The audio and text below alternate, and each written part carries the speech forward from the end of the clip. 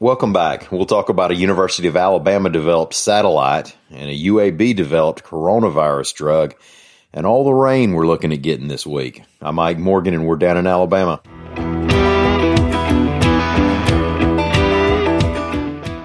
The University of Alabama has developed one of 18 small satellites that NASA has approved to be launched over the next few years, reports AL.com's Lee Roop.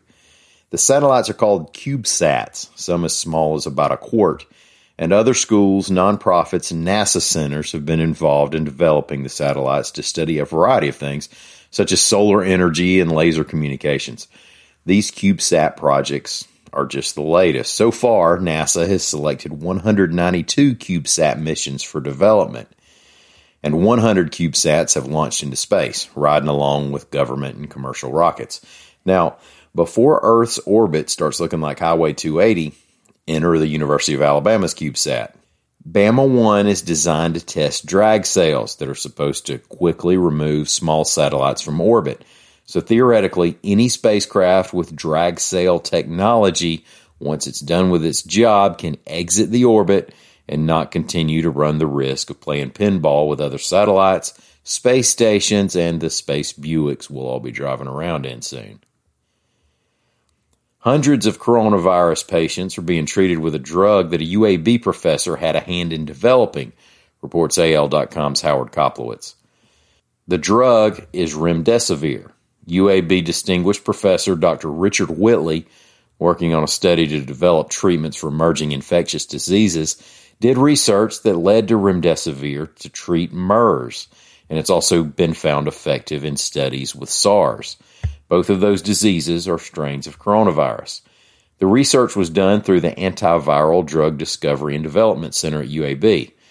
Now we have this new coronavirus, or COVID-19, and UAB says that hundreds of Chinese patients have been given remdesivir.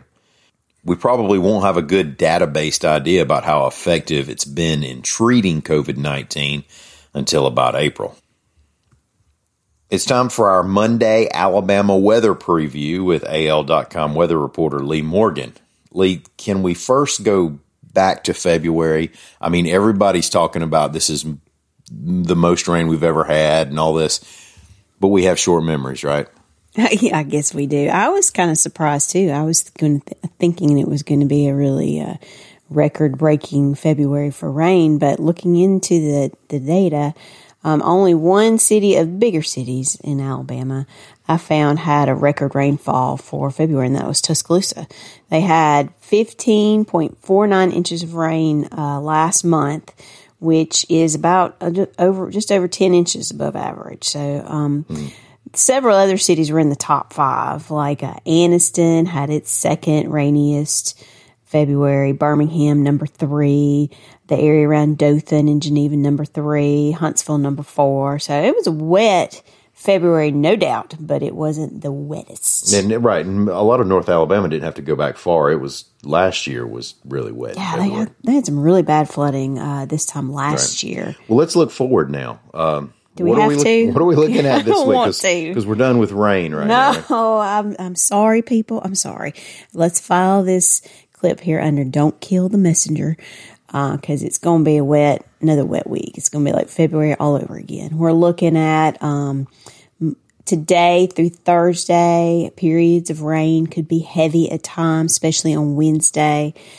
Totals could add up to as much as 6 inches in parts of the state. It depends on where that front stalls out, who's going to get the most rain. So as of this recording, they're thinking central Alabama, really south of I-20, so could get the most up to those 6 inch amounts with, anywhere from 1 to 3-4 inches, in other parts of the state. It looks like the whole state is going to get at least some rain, at least an inch or so before this thing's over. All right. Well, everybody buy a boat. Thanks, Lee. No problem. Hey, and thanks everybody for listening. We'll be back here again tomorrow and every day this week. In between, please feel free to come by and see us anytime you want to on the internet at AL.com.